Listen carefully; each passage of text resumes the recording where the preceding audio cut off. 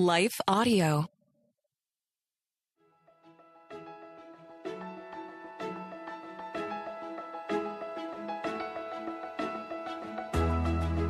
Hello and welcome to the Daily Bible Podcast with Trisha and Michelle. We're just two friends reading through the Bible chronologically and encouraging you to do the same. You can follow us on Instagram and Facebook, Daily Bible Podcast, or go to our website, dailybiblepodcast.net.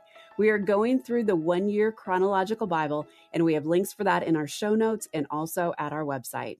And we also have a wonderful group on Facebook. Just look for Daily Bible Podcast under Facebook communities. We would love you to come be a part, join with others, share what you're learning. And you could also join the group and then share the podcast. There's little share buttons usually on whatever podcast app. If something encourages you, share it with a friend. We would love for you to do that. And you know what? I found this little gem for our friends today because I know you and I, Trisha, are pumped by what we're learning. We can't stop reading. We can't stop talking about it. It's this is so much fun. But there's probably someone who's listening that's getting a little bogged down in our reading and is like, you know what? This is not that much fun. This is really hard. Mm-hmm. So listen to this quote that I found about why we want to read the Bible. And so anyway, it goes like this.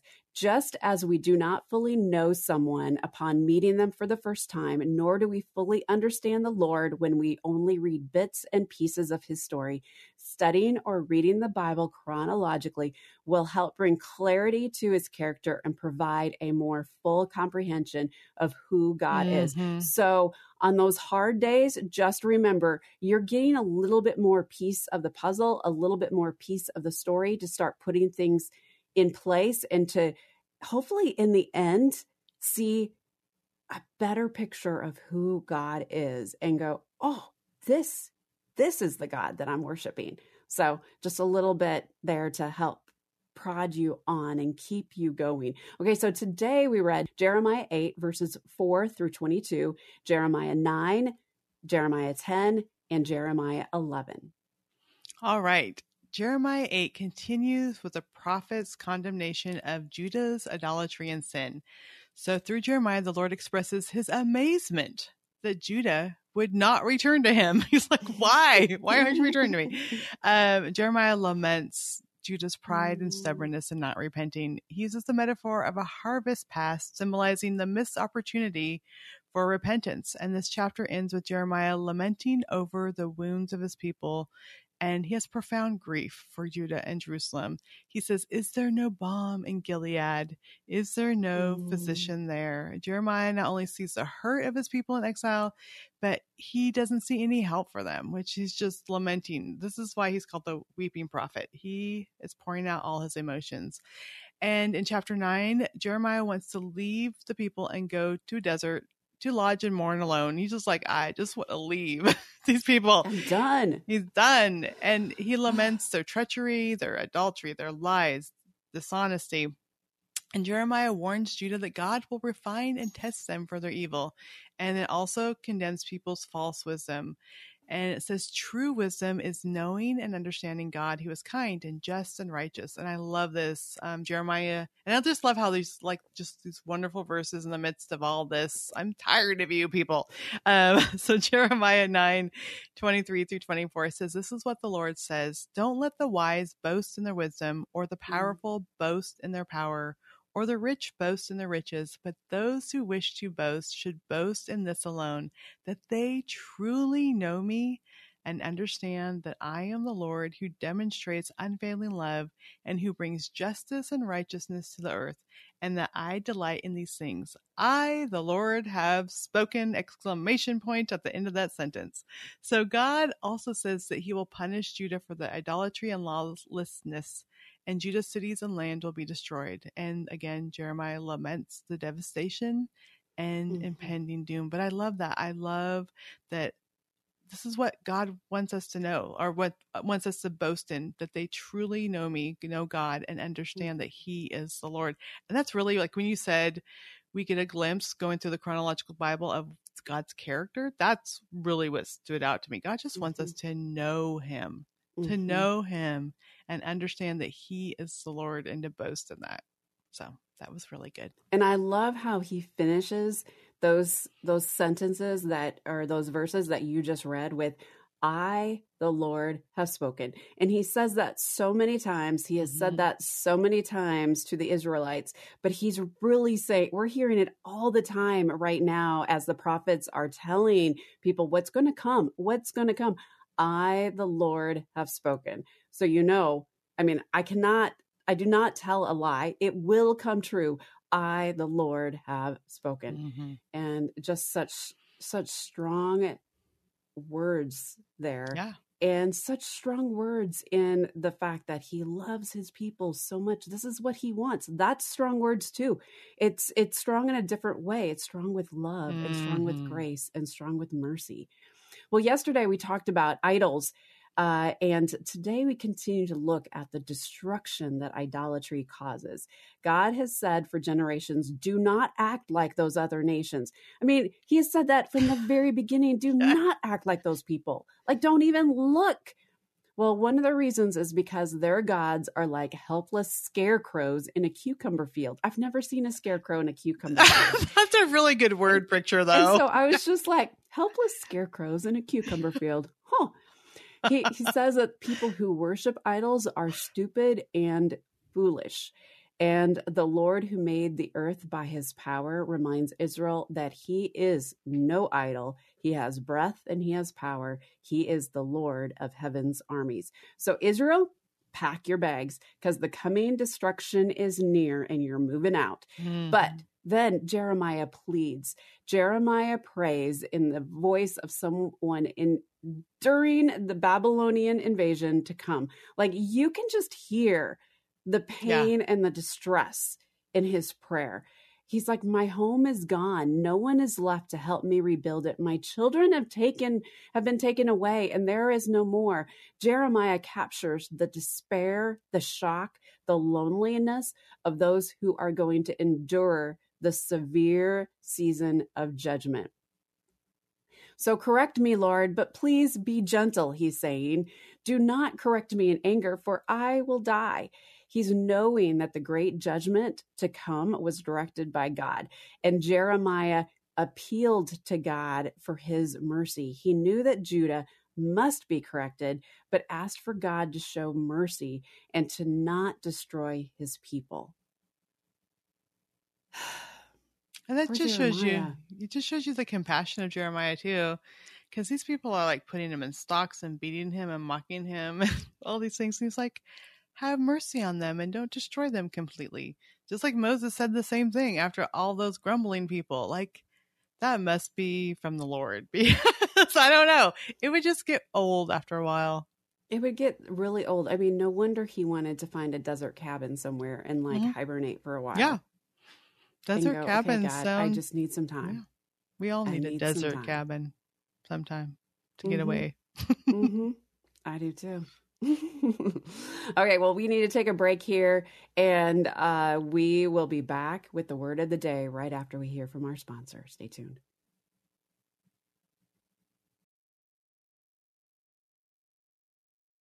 Okay, so the word of the day is blush. Which blush means to show shyness, embarrassment, or shame by becoming red in the face, especially by modesty or confusion or shame.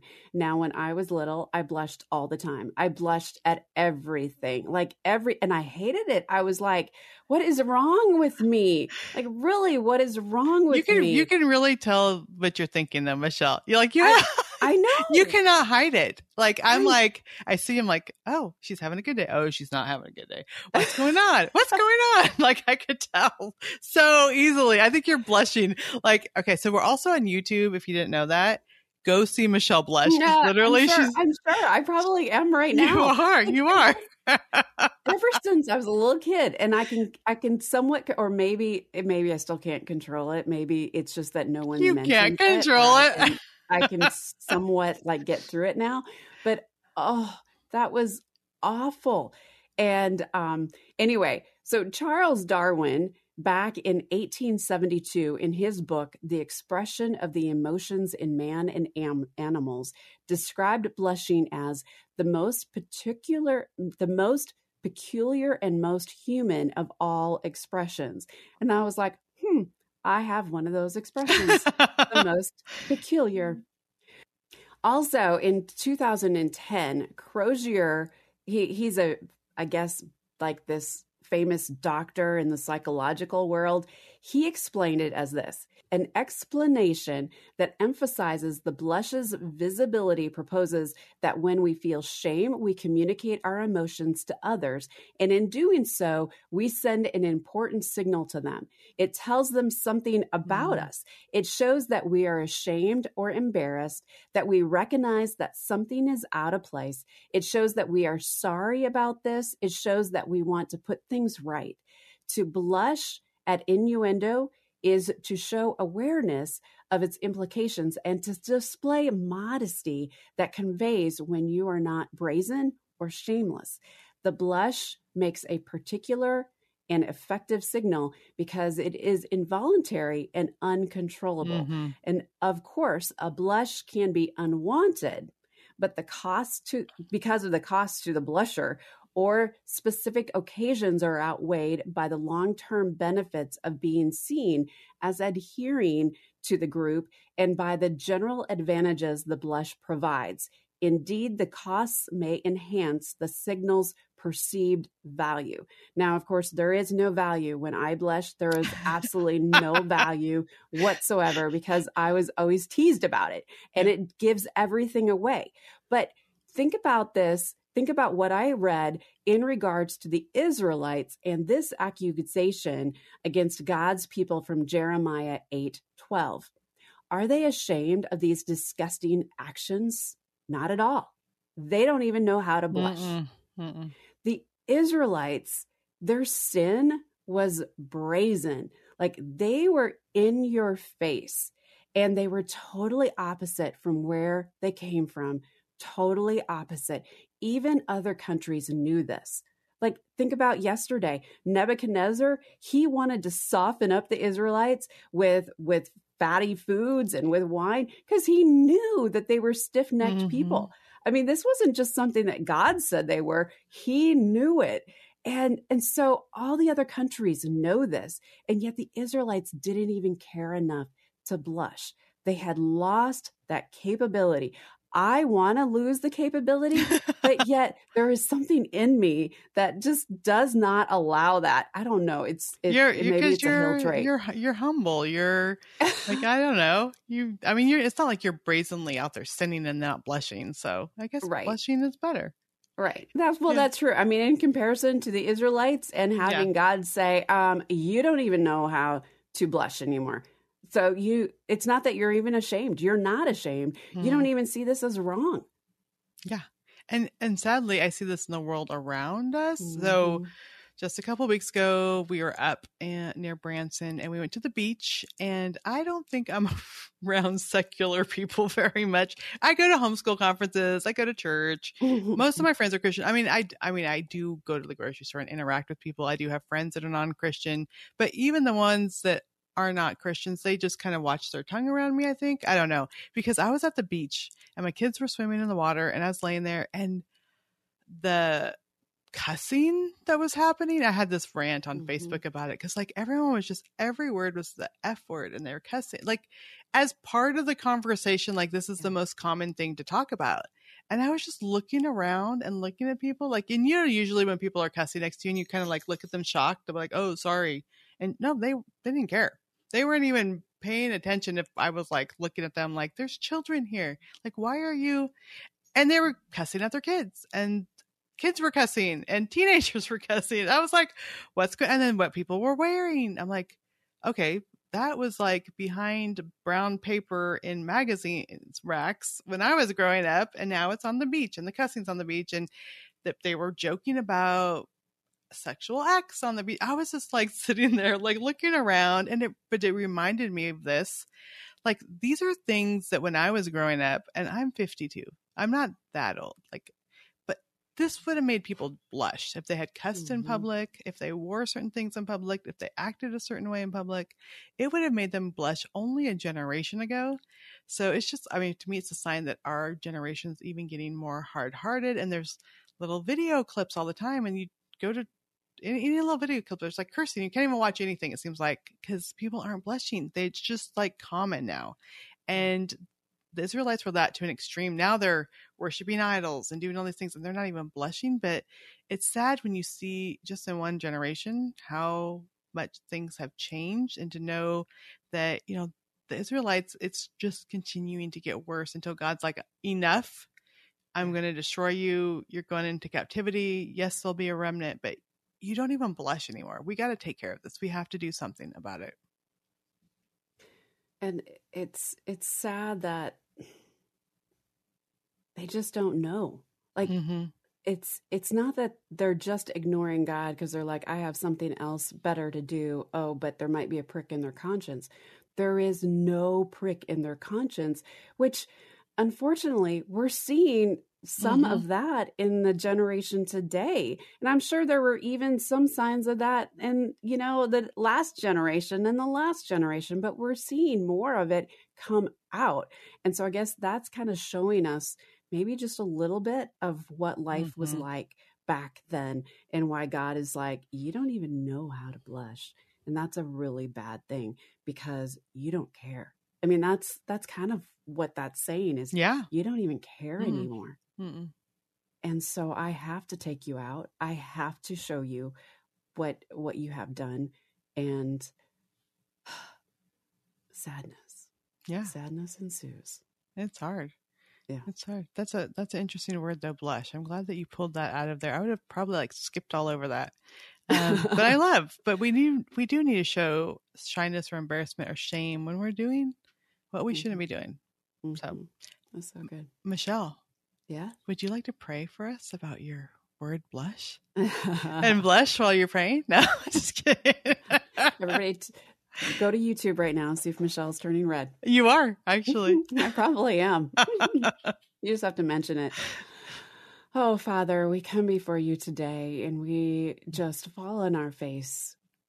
We thank you that you are our God and that you love us so much that you went through all that you went through. We thank you that Jeremiah went through all that he went through, because it was a lot, Lord. And it was even more for you to go through that and see your people, the ones that you created and you loved, just reject you and reject the way of life that you had asked them to live. And it really wasn't that hard. Father, I just pray that as we go about life, as we go about our lives today, Father, that you would bring anything that any way that we are sinning, any way that we are ignoring you, any way that we are going against your law and who you are and what you have asked us to do, that you would prick our conscience. You would cause us to blush. Father, not that I want to ask for more blushing in our society, but maybe we do need to stop and think. And so, Lord, I just pray that you would give us more of a conscience, and you would cause us to care more deeply about the things of you, to really care deeply about the things of you. We thank you, Father, that you love us so much that you want to bring your people back, and that you will bring us back at any cost. And that's what you are showing us here. So thank you, Father. In your name we pray. Amen. Amen. Well, we are sending you off with some daily encouragement to get into the Word and be the hands and feet of Jesus.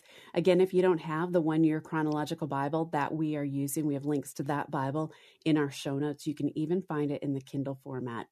Also in the show notes is a monthly and yearly schedule of the Bible reading plan that we are following. So tomorrow we are reading Jeremiah 12, 13, 14, and 15. So Jeremiah 12 through 15.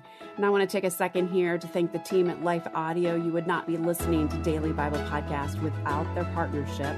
Go to lifeaudio.com and you're going to find great podcasts, great Christian podcasts that are going to inform and strengthen your walk with God today. That's lifeaudio.com.